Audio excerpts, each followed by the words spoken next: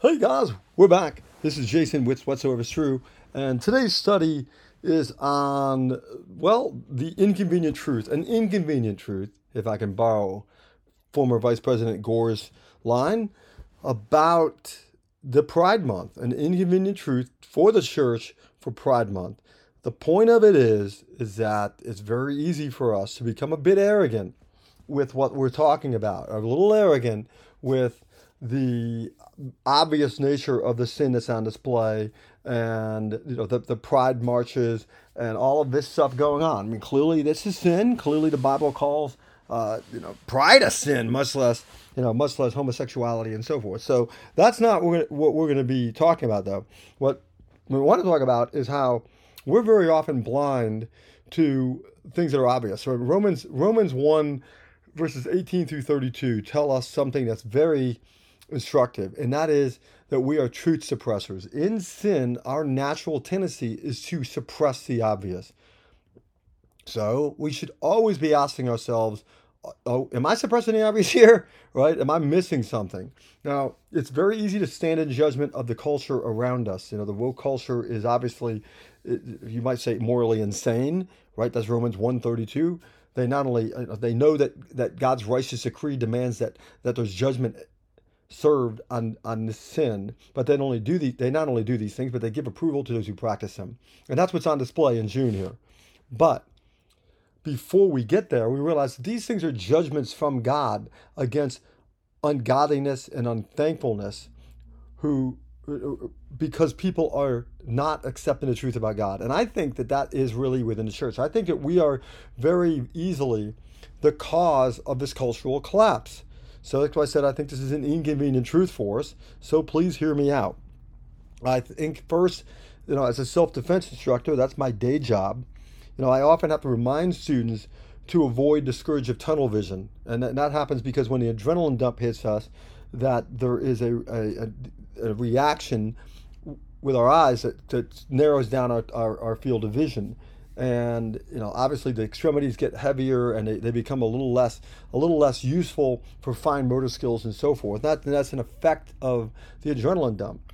Well, I think as a Bible teacher, I need to do the same thing. I need to remind the Christians that there is a reaction to seeing such sin flaunted that can cause us a reaction of self-righteousness that brings us away from the truth of the gospel. And that is, we don't want to go into the church and go, hey, thank you, Lord, for saying I'm not a sinner like those guys, right? Like the Pharisee there. Thank you, I'm not like a Gentile, right? I'm not like that. And that is very, very important for us to remember that we don't have righteousness in ourselves. We have the righteousness of Christ imputed to us through faith and faith alone, and through grace alone. So, we're, again, awash in a culture that is, I think Ligonier Ministries just called it the other day, I saw neo-pagan. So, for crying out loud, my iPhone is offering me a pride flag along with my usual array of smiley faces and thumbs up. So, that's where we're at, right? That's where we're at. So, anyway, the danger here is that we get that tunnel vision and we forget that we're saved. Notice the kindness and severity of God, the kindness towards us, so long as we stay in His kindness and His grace. We don't become self-righteous. And that's a very big danger. So I think the pride movement, so it's easy to criticize that. I think we're missing some pride we have in our church and in the body of Christ, if you will. So the LGBTQ folks do not have a monopoly on sinful pride. And once again, all pride is a sin. There should be no pride. Okay, that's the first big thing. And it's very easy to forget that. In our culture, it is shot through with it. Right? The pride in Scripture here, thinking of it this way, is declaring oneself and one's goals as preeminent in any area of life rather than the Lord Jesus Christ. Pride is sometimes confused with vanity. Somebody just likes looking in a mirror or something like that. We're talking a much deeper thing than that. Pride is saying, my will be done. Okay? Christianity, in fact, is saying, thy kingdom come, thy will be done in my life on earth as it is in heaven. My life, my personal life, I want to do the will of the Lord. I know that the Lord's will is perfect. I've got a problem. That's a sin problem. So faith is our highest good, not getting our way. I think we have tolerated the prosperity gospel all over the place. I know I'm probably going to get some heat from this, but I think the prosperity gospel is far greater as a sin because it's being preached in Jesus' name than the pride movement in the LGBTQ movement. That's set the table for that because it perverts the gospel and it prevents people from hearing the true gospel. And the fact that the church has not really gone out against that, they'll go out against other things, but they're not going out against the false doctrine in the church. That's worse. So I'll go for another one. The church has tolerated the false doctrine of Marxism. People, and the problem with Marxism is that it is not neutral. It's not just an economic policy. And that's where people have been duped into thinking this. Guys, it's far worse than that. What it is that Marxism is idolatry of a state.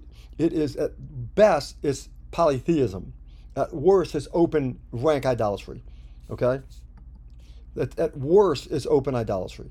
Polytheism is serving multiple gods. And most Christians today believe that the state has sovereignty over God in public spheres. Like, well, you can't bring... How many times have I heard this from Christians saying this to me? Well, you can't bring God into politics. Therefore, God can't trade. God's word has no authority over the affairs of men. That's polytheism at best. At worst, it's open idolatry. And do you think that isn't worse? God is holy. He's a consuming fire. He is a God of grace and mercy and patience. Yes, but he's holy, holy, holy. And for his own church to be telling the world, yeah, sure, we got to be neutral when we go out. When we go out and engage people in political debates, we're not bringing them to the cross. We're not telling them that Christ is preeminent over all things. We're telling them that, okay, we got to check that at the door and we have to use neutral reasoning. That is sin on steroids. All right. And so it's worse than, you see the outward manifestations of a wide receiver in the NFL catches a 5-yard pass and he celebrates like, he just stormed Normandy Beach and defeated the Nazis single-handedly, right? There are no verses in the Bible that extol the virtues of ambition, pride, or self-esteem. None. But our entire culture, right, beginning in daycares, is in opposition to this. So he's talking about you got to follow your heart. You got to be true to yourself. We're more afraid of offending our own hearts and our neighbors than we are God. So the opposite of the fear of the Lord is the self-esteem movement. We've tolerated that. And so therefore we're not going to really have a fit over Pride. Pride Month is because of these things. Pride Month is God turning this country over to the consequences of its sin. Let's not forget that. That's Romans 1:18 through 32. God gave them over. God gave them over. His response in judgment is to give them over to do what ought not to be done. So the question we should be asking when we're looking at this, instead of just sitting back and feeling self-righteous, Lord, thanks for not making me like these guys, should be to really ask ourselves, have we totally surrendered our hearts and lives to him? Is our bank account his? Our family? Our vocation? Our work? Is there any part of our life where we demand our way over his? Okay, and I'm going to go back to the Marxist idea in a second because I think that's also pertinent because it's so evident. It's so ubiquitous throughout the culture. So before we get there, though, remember that the Pride movement, it just hasn't come out of nowhere. Right? The theological tunnel vision that we can get here can cause us not to notice that the threat is in our lives and in our own hearts. I recently had a controversy with some people that are Christians. I mean, they're a Christian family and so forth. And I asked them, "What sin are you accusing me of?" And they well, it's not a real sin. They don't have an issue with sin. They had an issue with not getting their way, and they were mad at me because they just couldn't get their way. And so then they, grumbling and complaining about some things. And I said, well, we can't be fault finding with each other. If we start getting on each other's case about personality things and making demands on one another, that's a problem. And so my question is in this regard, how much unity is there in the church? When the rest of the world looks at the church, do they see the church really living according to the will of the Lord? Remember in 1 Corinthians how Paul talks about lawsuits in believers. We have ignored the assault on the supremacy of Christ, through the philosophy of humanism or the egocentricity of humanism that we've seen from the schools and through the media and from everywhere we go, where the average Christian thinks that the state, law, and economics are separate from the Bible. We've tolerated a public school system and of course colleges that flat out preaches humanism. And then we wonder why the younger generation struggles with meaning, struggles with depression, struggles with addictions, and embraces sexual sin. As a small business owner, I'm constantly being told by marketing and advertising gurus that I need to better appeal to customers, right? They think the primary goal is for me to make money rather than glorify the Lord. Just assume that profit is a goal rather than the skillful service of my discipline to the glory of God, to the service of neighbor. It's as though the Bible doesn't say anything about economics. It's as though business and marketing is a field in which the Bible is utterly silent. But in fact, loving my neighbor to the glory of God is the path of a real business. The Protestant work ethic was founded on the great truths of Scripture.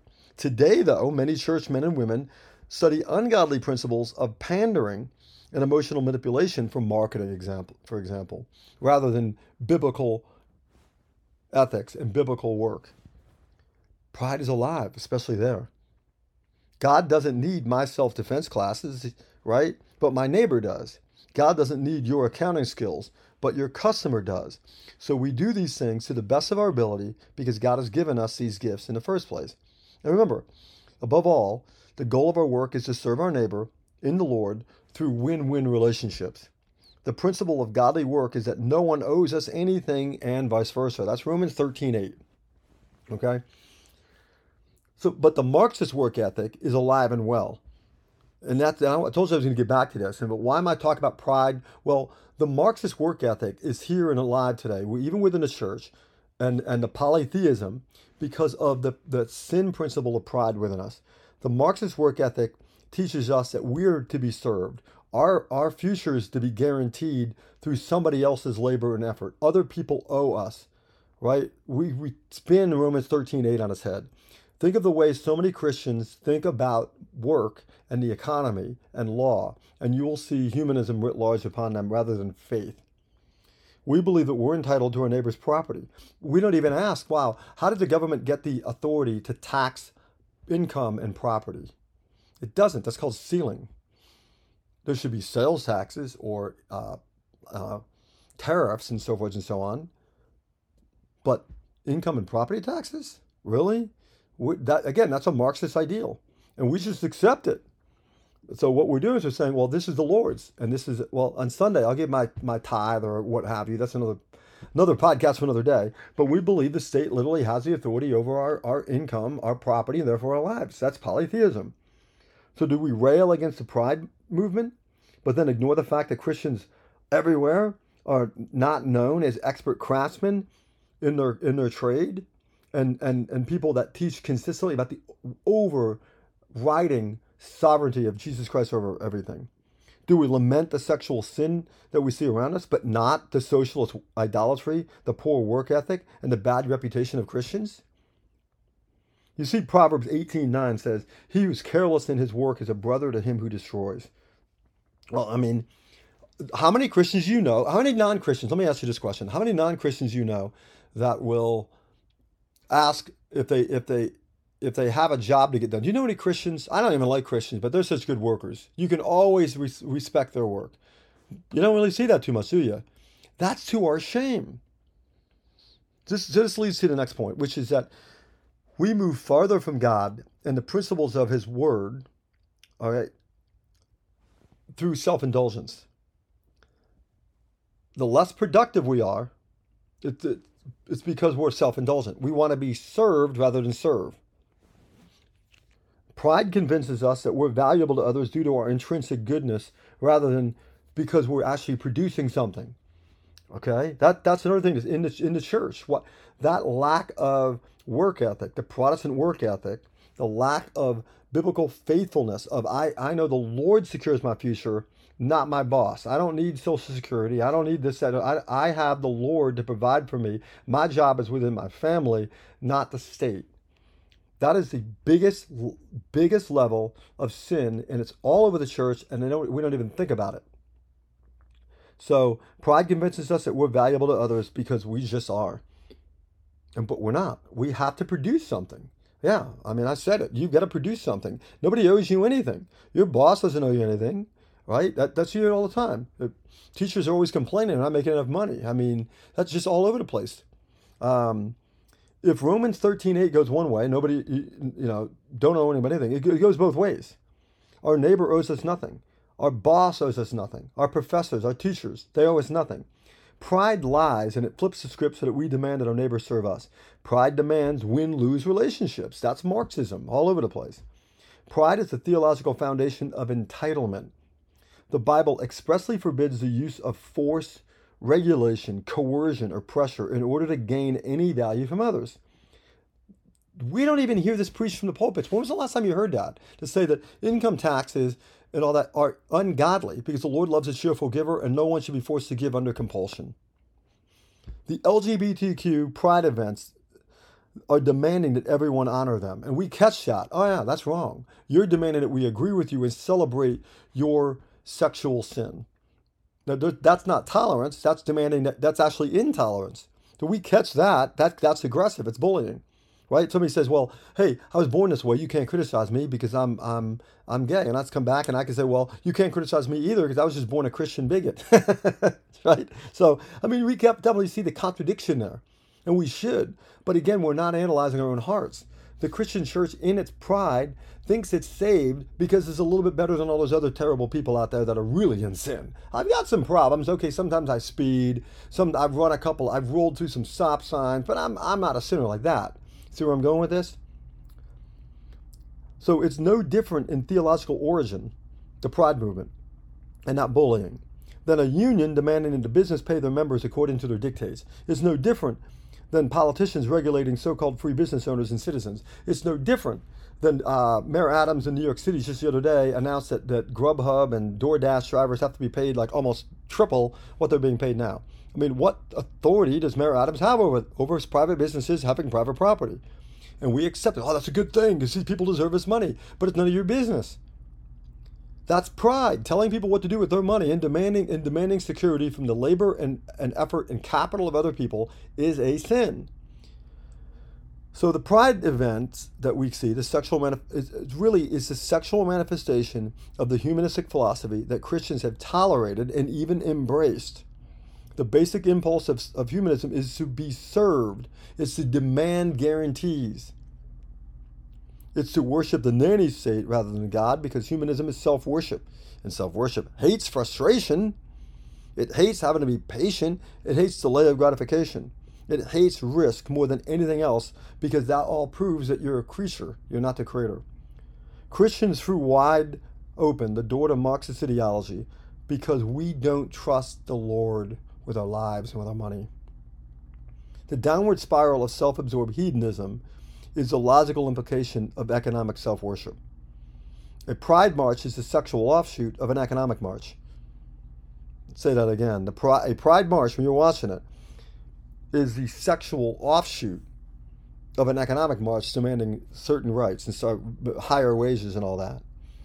Pride is self-worship and is seen in action by the demand that others give to satisfy our need. Pride is the philosophy of self on the throne, not God. The common denominator of all of it is that if God is God at all, then he is God of all. Our businesses, our labor, our money, our charity, our education system. But it's clear, isn't it? I mean, it's clear that the overwhelming majority of Christians don't know or understand this and don't care. We're conformed to the world's way of thinking. We're conformed in the education, the politics, economics, ethics. We hear it all the time. Healthcare. I'm going to afford healthcare. We don't even bother thinking about biblical economics. We don't think the Bible has anything to say about it. But the founding fathers were well steeped in biblical economics through the book of Proverbs and law, through, again, the Old Testament, case law, and book of Proverbs again. Do you realize, it is a far greater sin to be conformed to this world, for the church to be conformed to this world, than for the sexual sin in the unbelieving world. If we don't think that the judgment will start with the house of God, we're not paying attention to Scripture. Because the latter, in fact, flows from the former because we're supposed to be salt and light. How are they going to know unless the church is modeling it to them? We give people a weak God. We give him one. Come to church. Our church is great. It's got a great band. It's got a espresso machine in the lobby. We've got free donuts. It's wonderful. Big deal. They're not being told the real gospel. When was the last time that real gospel was preached in a church pulpit? And maybe if you're fortunate enough to be there and you see that and you hear that every Sunday, God, praise the Lord, that's really rare. We don't like to preach sin.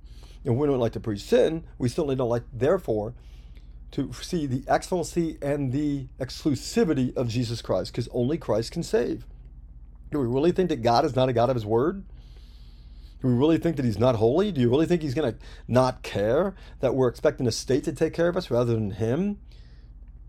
Is it for nothing that he said, seek first the kingdom and its righteousness, and these other things will be added to you? That's Luke 12:31, I'm paraphrasing. Do we trust his promises so little that we ask the idle state to assure our future rather than he who created all things? Do we really think his principles of economics and law aren't essential to daily life? Right? I mean, are they or are they not? Again, if his word is true at all, then it's true overall. This is the sin of pride. We have conformed to the world. We're prideful in thinking we can think and reason without reference to his word. So, to paraphrase Kuyper, there's not a single element of societal structure over which the Lord Jesus Christ isn't Lord. So yeah, Pride Month is a sin, but the greater sin is that his church is, in truth, polytheistic in practice, relying on the state for its economics and law. We saw this really bad during the COVID shutdowns. I had so many Christian friends of mine, and they are Christians, and I'm not saying they're unsaved, but they're weak brothers and sisters. When I said that the state has no authority to shut down private businesses over anything without having, if there's a fire, come in and say, well, there's a fire, clear and present danger, but it cannot, under a threat of something like that, come in and close churches and worship. And people would say to me, well, you have to obey the governing authorities. I said, yeah, no, that's Romans 13:1. What's the rest of the verse? The rest of the verse is, for there are no authorities except from God, and those that exist have been instituted by God. That's where I'm going with this. The pride of humanism is in our minds, and that is impacting the way we're evangelizing and living. Then thinking that God's word isn't the authority over schooling, over work, over family, and politics, giving us the regulative principles and structures for everything. Us thinking that we're like free agents over here. We're in church, it's just church stuff. But over there, that's us. That's on us. That's the Republican Party or Democrat Party, or that's this or that's that. That's the very thing that made Pride Month inevitable. Not just possible, inevitable. Sorry to say it, but it's true. So let's ask ourselves, have we sanctified the Lord Jesus Christ in our hearts and minds? 1 Peter 3:15. And lived in such a fashion that people go, hey, how are you guys doing this? Right? I mean, how are you guys so joyful, even in despair and suffering? How are you guys so loving? Do we truly and without reservation rely on him? When we have a controversy or a challenge, do we go to the word of the Lord and seek his will first before we try to get our way? Do we reconcile everything that we do back to the principles of Scripture? If we did that, I'm telling you, there would be no pride movement.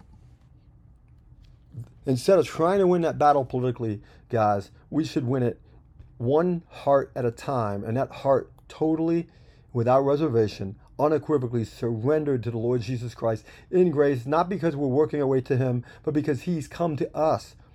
We have gone astray, and he's taken a shortcut we didn't even know to get in front of us and said, here I am, my child, come to me. Notice the kindness of God. Notice the kindness of God, and we need to remember that. I'm quoting again from Romans 11. Have we still any island fortresses in our souls, flying that detestable flag of self? So, if we do, let's repent. Let's turn to him. Let's really trust him. Really think about this for the first time in our lives, maybe. And I know I did for the longest time. I didn't understand economics. I didn't understand law. There is no law on this planet that can get its righteousness outside of Jesus Christ. And if we don't understand that, Oh, how terrible it is for us. How weak our faith. We should pray, increase our faith. And to increase our faith, we increase our knowledge of Him, so that His will be done on earth as it is in heaven. We're not just living heavenly minded, it's on earth as it is in heaven. What we bind here will be bound forever. You're called, you're saved, you're sanctified, you're set apart. So let's show the world that. And yeah, let us preach the gospel to everybody this June. But first, let's especially preach it to ourselves. Let's get the church in order. And the church then will be so beautiful because the Lord will make it thus. Because sin is what destroys things, right? Sin is what separates us. Sin is what causes conflict. Sin is what causes all the problems in this world, not righteousness. It is lack of faithfulness, lack of fidelity, lack of honor to the word of the Lord. Because I hear people talk about honor all the time. In my line of work, I have an honor. What honor to what? Honor the Lord. Honor the word of the Lord and obey His word and apply it evenly. And if we really do that, if that's the Sunday sermons instead of this ridiculous and reprehensible, vile prosperity gospel of you plant a seed with your money and you'll be blessed, so I get a quid pro quo from God. Now grow in righteousness and faithfulness. Trust Him in all things, and He will make straight our paths. So there you go. That's my thing on the pride movement. Again, yeah, it is a sin, but the greater sin is how it's just weak and feeble the church is, because it's just not thinking systematically. It's not totally and without reservation relying completely on Jesus Christ and grace. And we're a lot like those Pharisees coming in and saying, hey, thankfully I'm not like that guy. Thankfully I'm not like those gay folks in the pride parade. We should be the most grateful, thankful, joyous people on the planet, not sinners that are presumptuous, thinking that we're better than anybody. We're saved. Hopefully we're spirit-filled and we're full of joy, and then it's sanctified. Then people will start asking us why. They'll be asking us, how are you living like this? You don't seem like everybody else. That's this message of 1 Peter 3:15, and that's the way we take back the culture, not through voting this way or voting that way. Those things are downstream of the heart. So anyway, I hope this helped. And again, I know it's a big subject, and I'll catch you guys next time.